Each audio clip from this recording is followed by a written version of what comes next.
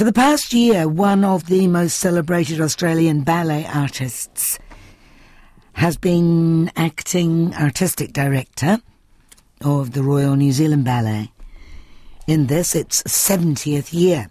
David McAllister joined the Australian Ballet in 1983 and went on to become principal dancer and the longest-serving artistic director by the time he stepped down in 2020 to go freelance.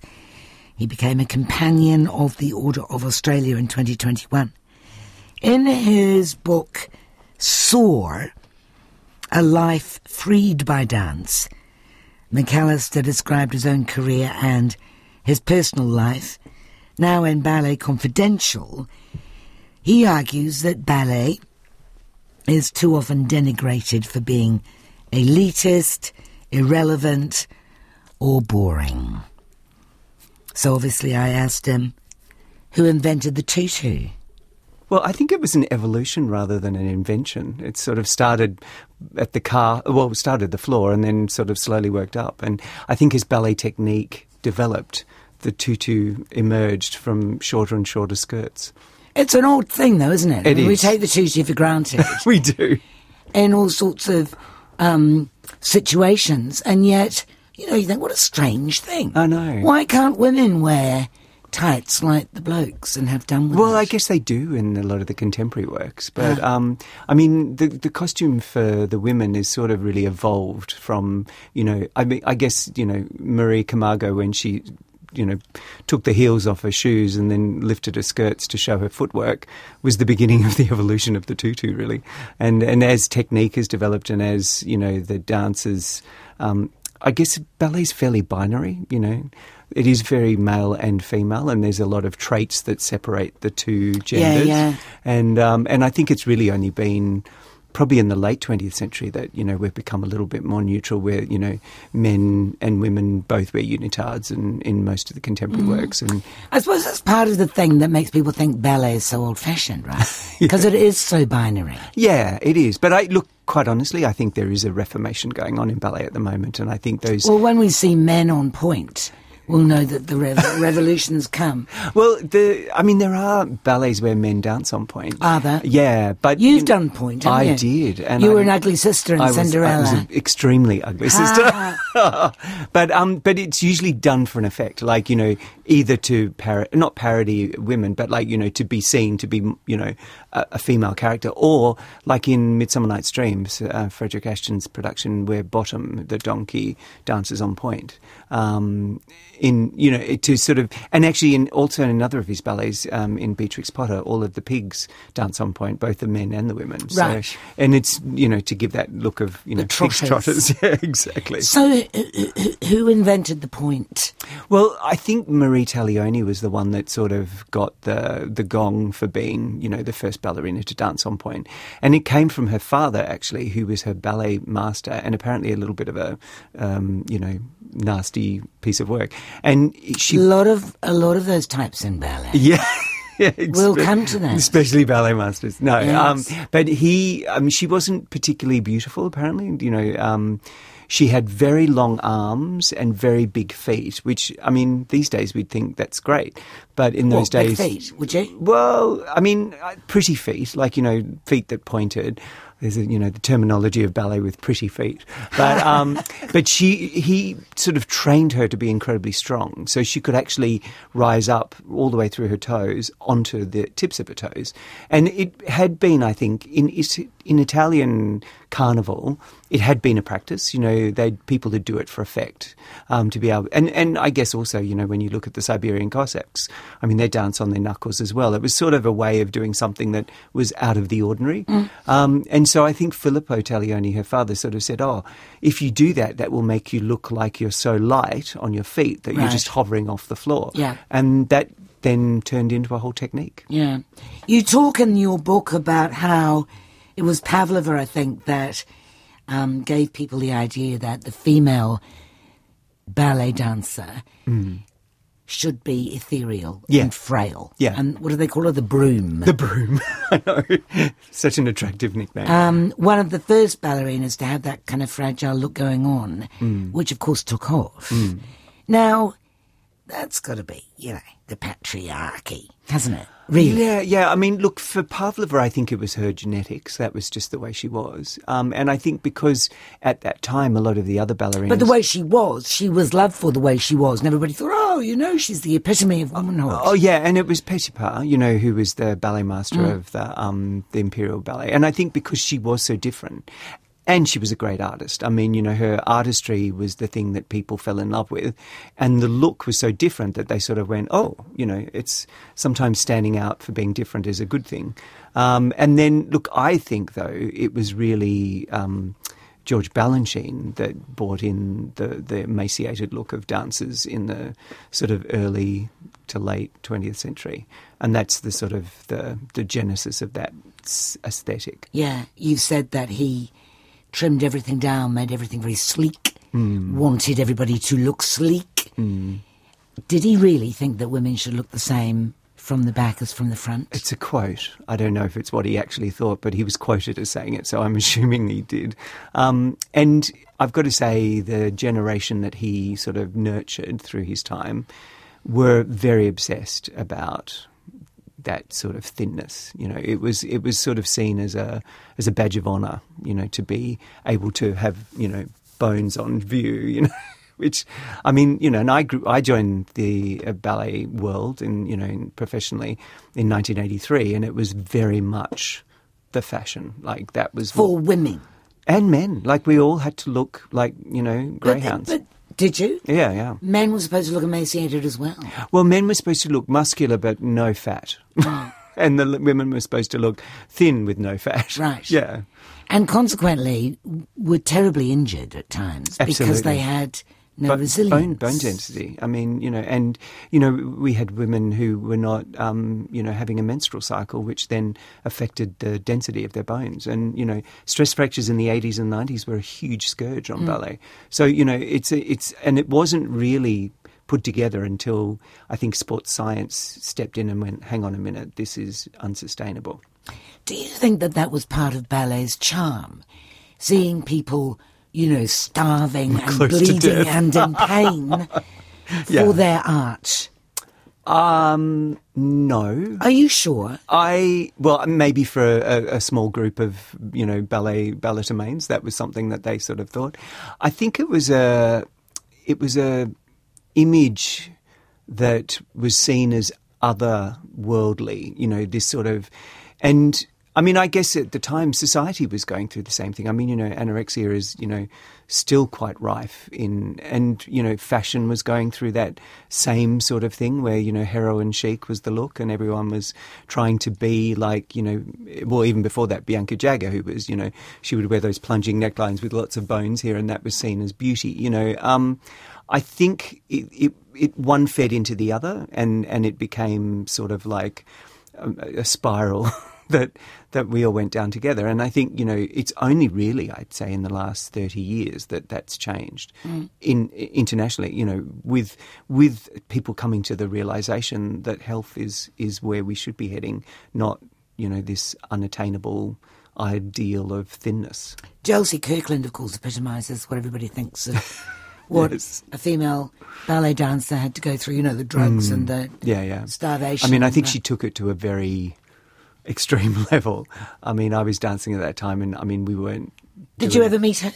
I did. I actually worked with her. She coached us a couple of times after she'd stopped dancing. And actually, I did class with her when she was a dancer and she was an extraordinary artist, but she was a very damaged person. I think she would say that about herself. And, she's gone through an incredible journey to become, a much healthier person than she is now. The kind of extremities, the kind of demands that ballet put on dancers back in those days, though, would either invite damaged people or damage them, surely. Yeah, no, absolutely. And, I think that's why... I don't want to make it sound as if all ballet dancers are... damaged. Terribly... Well, maybe they were. Look, I don't know, do you? I think there was a generation that, that went through that. And I think, a lot of the things that have become the tropes of ballet, you know, that sort of suffering for your art, you know, starving yourself, all of that sort of stuff, it comes from a place of reality. That's what happened. But I do think, you know, it's not necessarily where we are today. In fact, it's definitely not where we are today. And I think, you know, that sort of behaviour is not seen as where we want to be into the future either. Mm. Although whether you can detach that and leave ballet as an audience-pleasing art form is yet to be decided, is it not? I think ballet's always been an audience-pleasing art form. I think it's gone, you know, I think there is this... but, okay, so will the audience be pleased with by healthy dancers? Yeah. I think you so. know, heavy ballerinas. Look, I think it was fetishized a little. Sure. Can't say that word. But I think it was like that in the, you know, 70s, 80s and 90s. I think it did become a fetish. And I don't think that that's necessarily what people... I mean, it's one of the things that detracts... I mean, you're crediting... I don't have that high opinion of human nature, to be honest. You know, I think... You know, you just need to go on what was formerly known as Twitter to realise that people are really, really mean and nasty. Yeah. I mean, I guess I'm a bit Pollyanna when it comes to, you know, people and what they think about ballet. But, you know, to me, the art form of ballet is much more than just the way the dancers look and how they, you know, what they do.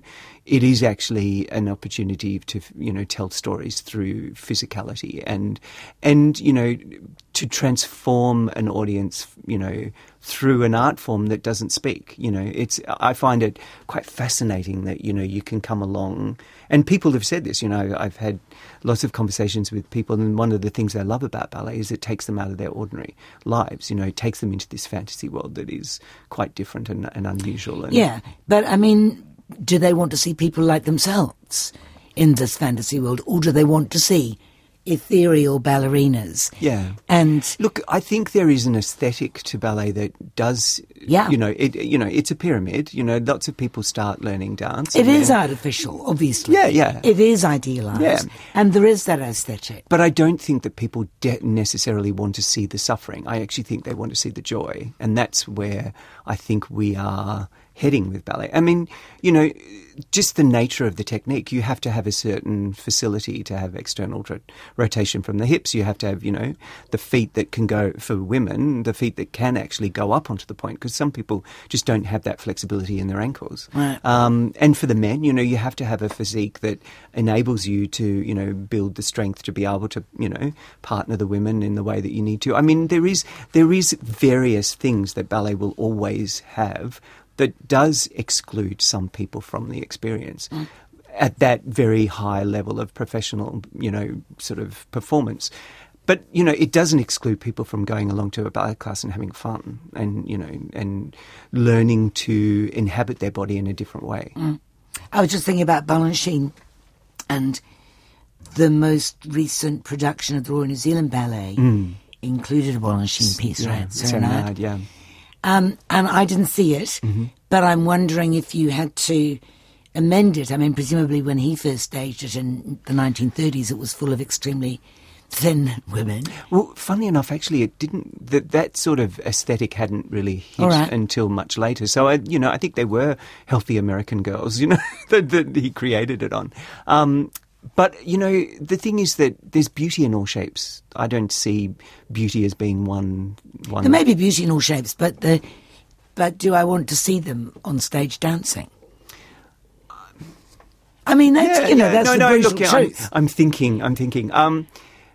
I think the more contemporary works of, you know, both ballet and contemporary dance shows a lot of different, you know, shapes, body shapes and sizes. And I think the choreography is tailored to, you know, to enhance their physicality. So what do you do if you're staging a Bolshoi piece that was made for very thin women?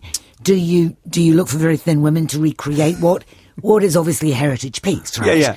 Or do you update it I think you look for the people with the talent to be able to dance it, and I don't think that's... So to hell with George's prejudices. Absolutely, all right. Absolutely. I think, we've moved on from that.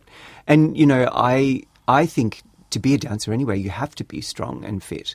I mean, this idea of not having any muscles is ridiculous because, it takes a huge amount of strength to do what you have to do on stage. So I like to see dancers that are really healthy and strong. But of course, another reason for very thin women, sorry to bang on about this, is because the blokes had to lift them. They had to lift them, right? Yeah.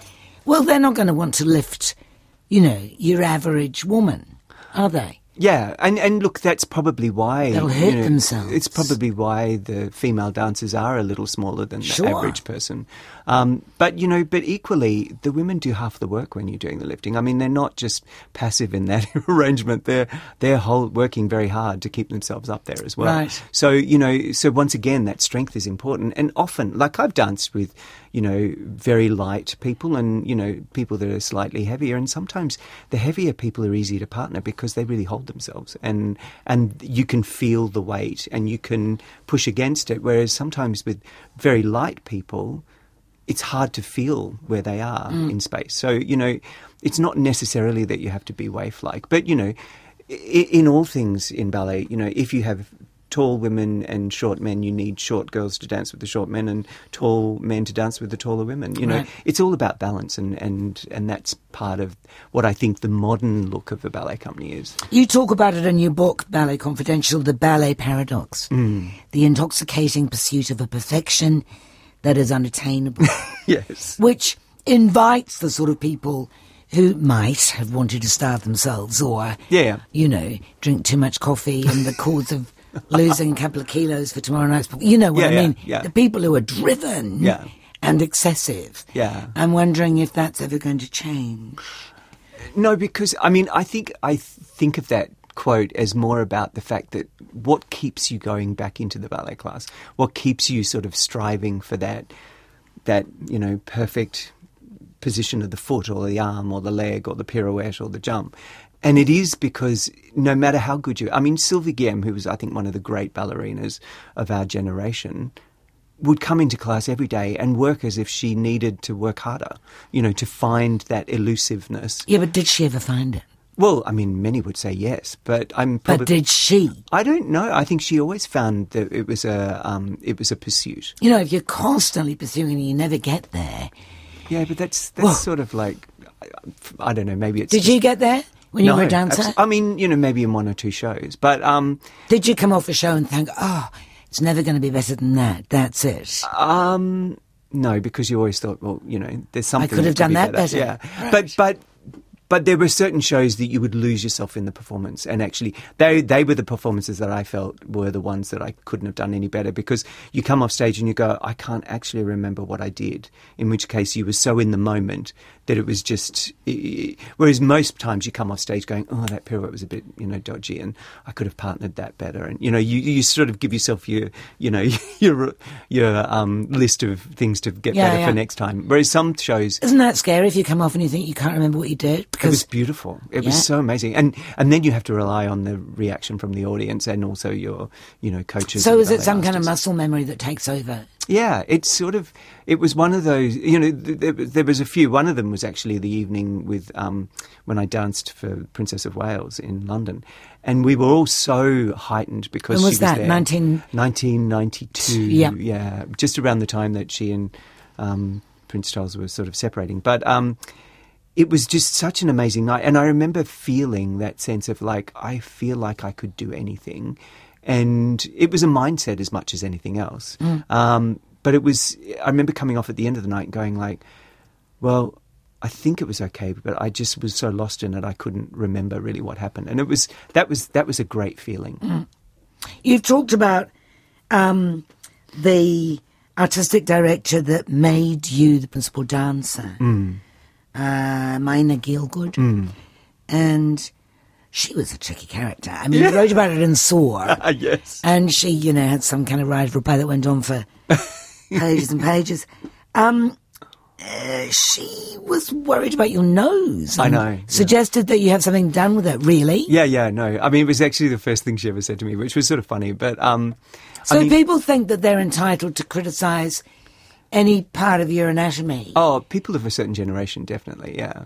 And Peggy Van Praag, who was the founding director of the Australian Ballet, an extraordinary visionary woman, she would do the same. Like, she would have it was like a scan. She would scan you up and down and then look at all the things that, you could do better or look better at doing, And it was a certain, it was like the Hollywood system. You were there to be turned into something that was an idea of perfection. Well, you're there for an audience, right? Exactly. And so you can justify any kind of criticism by saying, no, I'm just saying, if people don't like it, they won't come. Yeah, and I think that's the thing that has changed a lot, because now individuality is what I think we look for.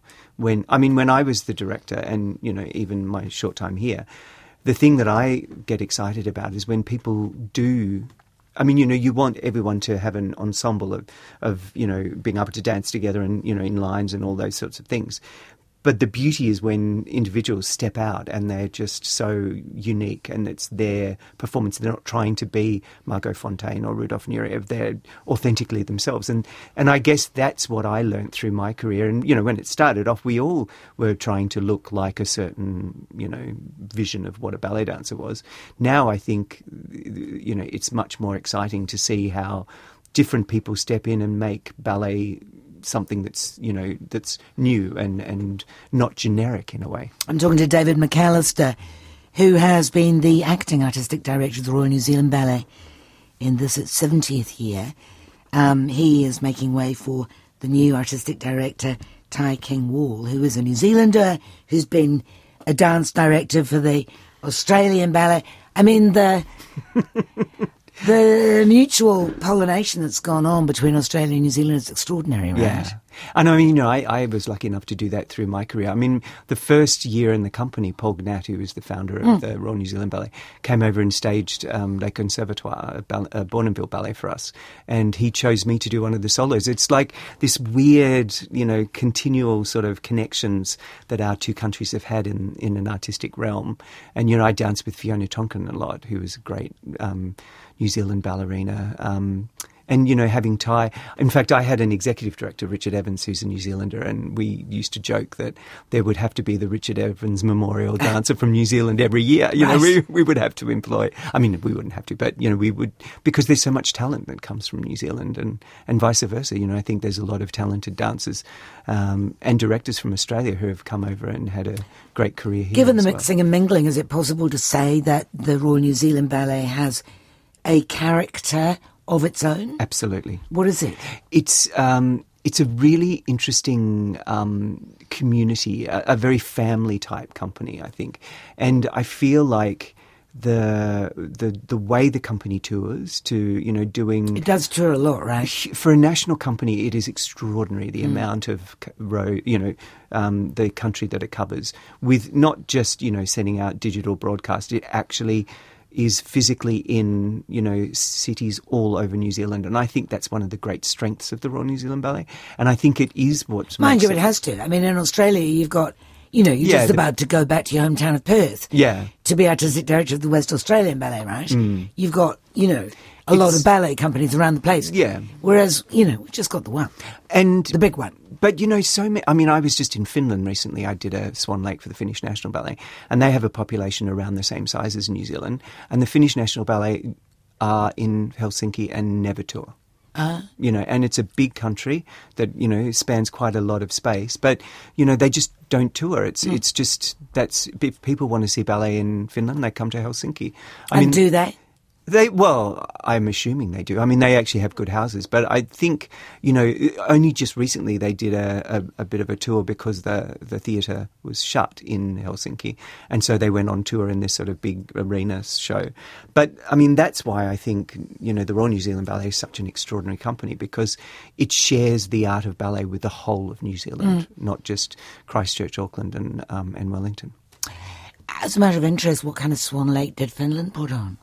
Well, Was it a new production? It was a new production of a classical version. It wasn't sort of trying to turn it into something else. That was my brief. Right. But I did try and weave in a little bit of a local sort of feel. In fact, swans are the national national animal of Finland. So, oh, really? So it's Swan Lake probably gets thrashed to death then, does it? Well, it was the first. Not another Swan Lake. I mean, it was interesting. It was to celebrate their centenary. It was I think the 10th production of Swan Lake that the company had done over its 100 years. Centenary of the company. Yeah. I suppose because they would have had the Russian influence. Very much so, yeah. And interestingly, I mean, I didn't know that Finland wasn't a country of its own until 1917. So, it was quite a new country.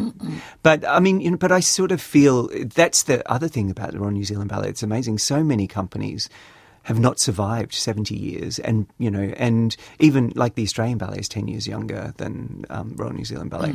I mean, it is an incredible testimony that this is a long-standing and mature company with that has built a love for ballet in New Zealand that's extraordinary. You're credited with diversifying the Australian Ballet. What did you set out to do that? If so, how? What? I just felt that to be relevant in the 21st century, that we actually had to reflect the nation of Australia. So not having, the diversity within the company of, different ethnicities and, and especially our First Nations people. I mean, we didn't have an Aboriginal or Torres Strait Islander dancer in the company until 2012. And I felt that was a huge omission. I mean, there had been people that had been trained through the company, but then never joined for various reasons. And so, and from that, we then had another dancer who joined the company. And, and I had lots of great conversations with, fellow dancers at Bangarra. And they would say, of course I wanted to be a ballet dancer, but there was just no one there in the company that looked like me. And it's the same with Asian dancers and, the new migration of South Asian people into Australia and, and from the South Sudan African nation. We have to be able to, look like Australia on stage. And I feel very much the same here in New Zealand. We have to reflect the country that we are as a ballet company. I know one of the things you say you regret is never being able to, or never getting around to, never having time to, never being able to commission the great Australian ballet, yeah. The great Australian Ballet. Is that feasible? You may yet do that. I hope to at some time. What would it be like? Well, that's the big question, and because obviously there's some incredible breadth of First Nation stories to tell, but they're not necessarily a European colonial art form's purview to tell those stories, No. and that's been done previously with very shocking results. So to me, the story I feel that I was trying to find anyway was that story of immigration. Australia was built on from 1788 through to now, waves of migration from all around the world, and to try and find that story that celebrates our First Nations culture, the oldest living continuous culture in the world, and the waves of migration that have come through. I just couldn't find that one story that wove all of that together. But I'm not dead yet. It's interesting, you have labelled it the European colonial art form of ballet. And there are other, of course, there's opera. You could say classical music in many of its forms. You're obviously recommending that we don't ditch it because it's European and colonial.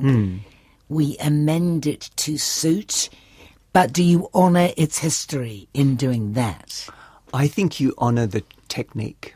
And Bill Forsyth had a fantastic, the famous American choreographer, had a fantastic way of explaining this.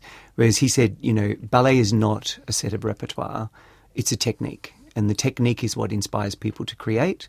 And as we go forward, from the very beginnings of ballet through to today, people have been inspired by that technique to create works. And sometimes there's a group of people that really want to hold on to a certain set of repertoire, and that is beautiful. And it's lovely to do, and it's very nice. But we are not doing our job if we don't continue to create and to build future repertoire that becomes classical works in 200 years' time. So my thought is that, we have to continue to innovate. And, over history, ballet has taken all sorts of influences from all sorts of, contemporary dance, street dance, even, you look at the works of Jerome Robbins, it was very inspired by Hollywood and Broadway. And, so we are an art form that is a bit of a bowerbird. We do pick from all sorts of different places, and it sort of, you mesh it in with the ballet technique and it turns into something else. You said that if there is a regret that you have, it's that you maybe played it safe because of the commercial constraints. And I think everybody who has anything to do with the arts has that same issue. But if there were no commercial constraints, what would you do?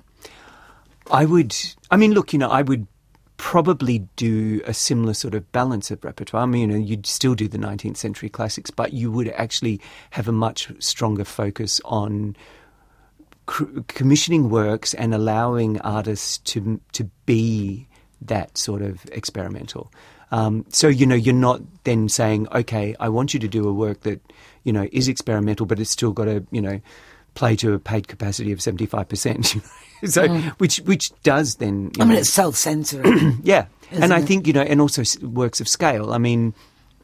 It would be great to do big works that don't necessarily hit on their first outing, but then over time get moulded and developed and, polished to a point where, it is sort of a different appeal to the audience.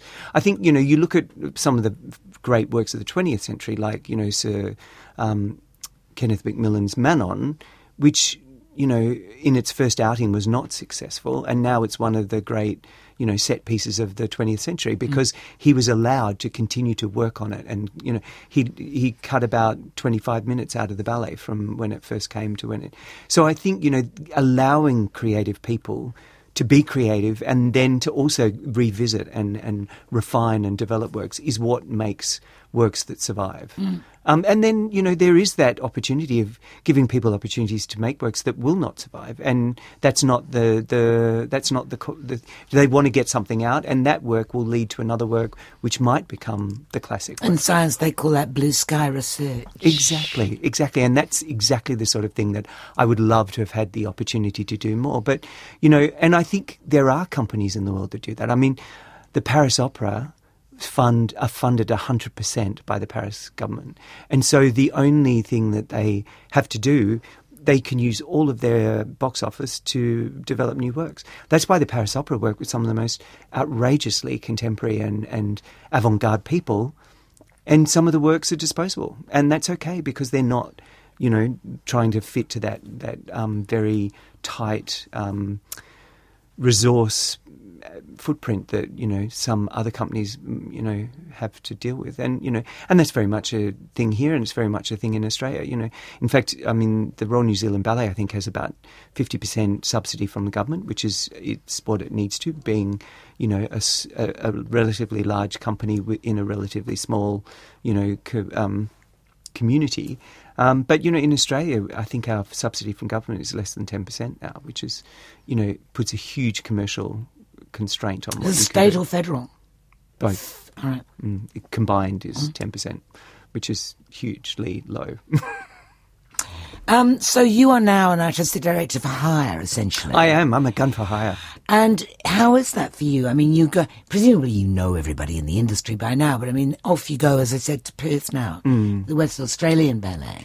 Look, I find it really, really fascinating and enjoyable. And the reason that I'm, not looking to, do a long-term stint in another company is because I've had my time and I had a great time and I enjoyed every minute of it. But, I think it's the time for the next generation to be nurtured and developed. And I see my role now is that sort of an elder, really. And, looking after companies in that transition phase and then handing it on to the next generation of directors to then, build the future of ballet. So I'm loving this opportunity of sort of being a ballet doctor in a way, not a doctor. I mean, a specialist, a specialist that people can come to, right. and I can step in and look after something, but then also, hand it on to the next generation. And I love the idea of mentoring the next generation and being able to pass on whatever, knowledge I've experienced, but also to, provoke them to continue that evolution of ballet. Did you have an existential crisis when you stopped dancing? Well, no, actually, I was so lucky. I mean, people who know me knew that it was going to be a terrible end because I was just such a bunhead. I was going to have someone with a hook take me off stage. Right. But when I applied for the job in Australia, I was still very much in a dancer's mode. And I was 37, but still, I thought I still had another couple of years left in me. But having given that opportunity, I knew that I was going to stop dancing if I got the role. That was going to be it. So I had this beautiful transition. So you didn't stop dancing, oh, what am I going to do now? No, I was so, fully encompassed by my new responsibility. And did you have to give up dancing, though? Like, there is a certain age you reach where... Yeah, absolutely. I mean, I was getting there. I was getting to that point. As I said, I think I probably... You'd had injuries? Oh, yeah. I was like a medical, walking medical miracle. But what had happened to you? I had bone spurs in my ankles removed. I had an anterior cruciate ligament reconstructed. I had a prolapsed disc in my back that, almost caused me not to be able to dance. So I really did. And part of the reason why I was so passionate about building the wellness and health care of the Australian Ballet and what the company are doing here is because I know that good advice and good health practice can elongate your career. Could those injuries have been avoided had practice been better? If I'd known then what I know now. Oh, yeah. But I mean, in truth. Yeah, no, absolutely. Could it? Yeah. Right. And, part of it was technical. I mean, I just didn't understand my body in the way that dancers do now. And that's been an evolution of 20 years of training dancers in a different way and also treating them in a different way and giving them the information through, dance and sports medicine to know and understand. We just didn't get it back in the 80s and 90s. We didn't understand what you needed to do to support a career in dance. And young dancers joining companies now do. Mm. Are you married now? No, but I have a long-term partner. I know you do. I'm just looking at the rings and trying to remember which hand the wedding ring goes on. So is Wesley going to Perth with you? No, he's a very busy man. He's a writer. He's a writer. He's a director. He's also the Indigenous Chair of Creative Industries at Queensland University of Technology, and he's also just become a board member of Creative Australia. So yeah, he's having a very busy and important career. You're a power arts couple, aren't you? Yeah, I think he's much more powerful than I am. But yeah, no, we have a great relationship where we are like a Venn diagram. We just cross over each other every couple of weeks.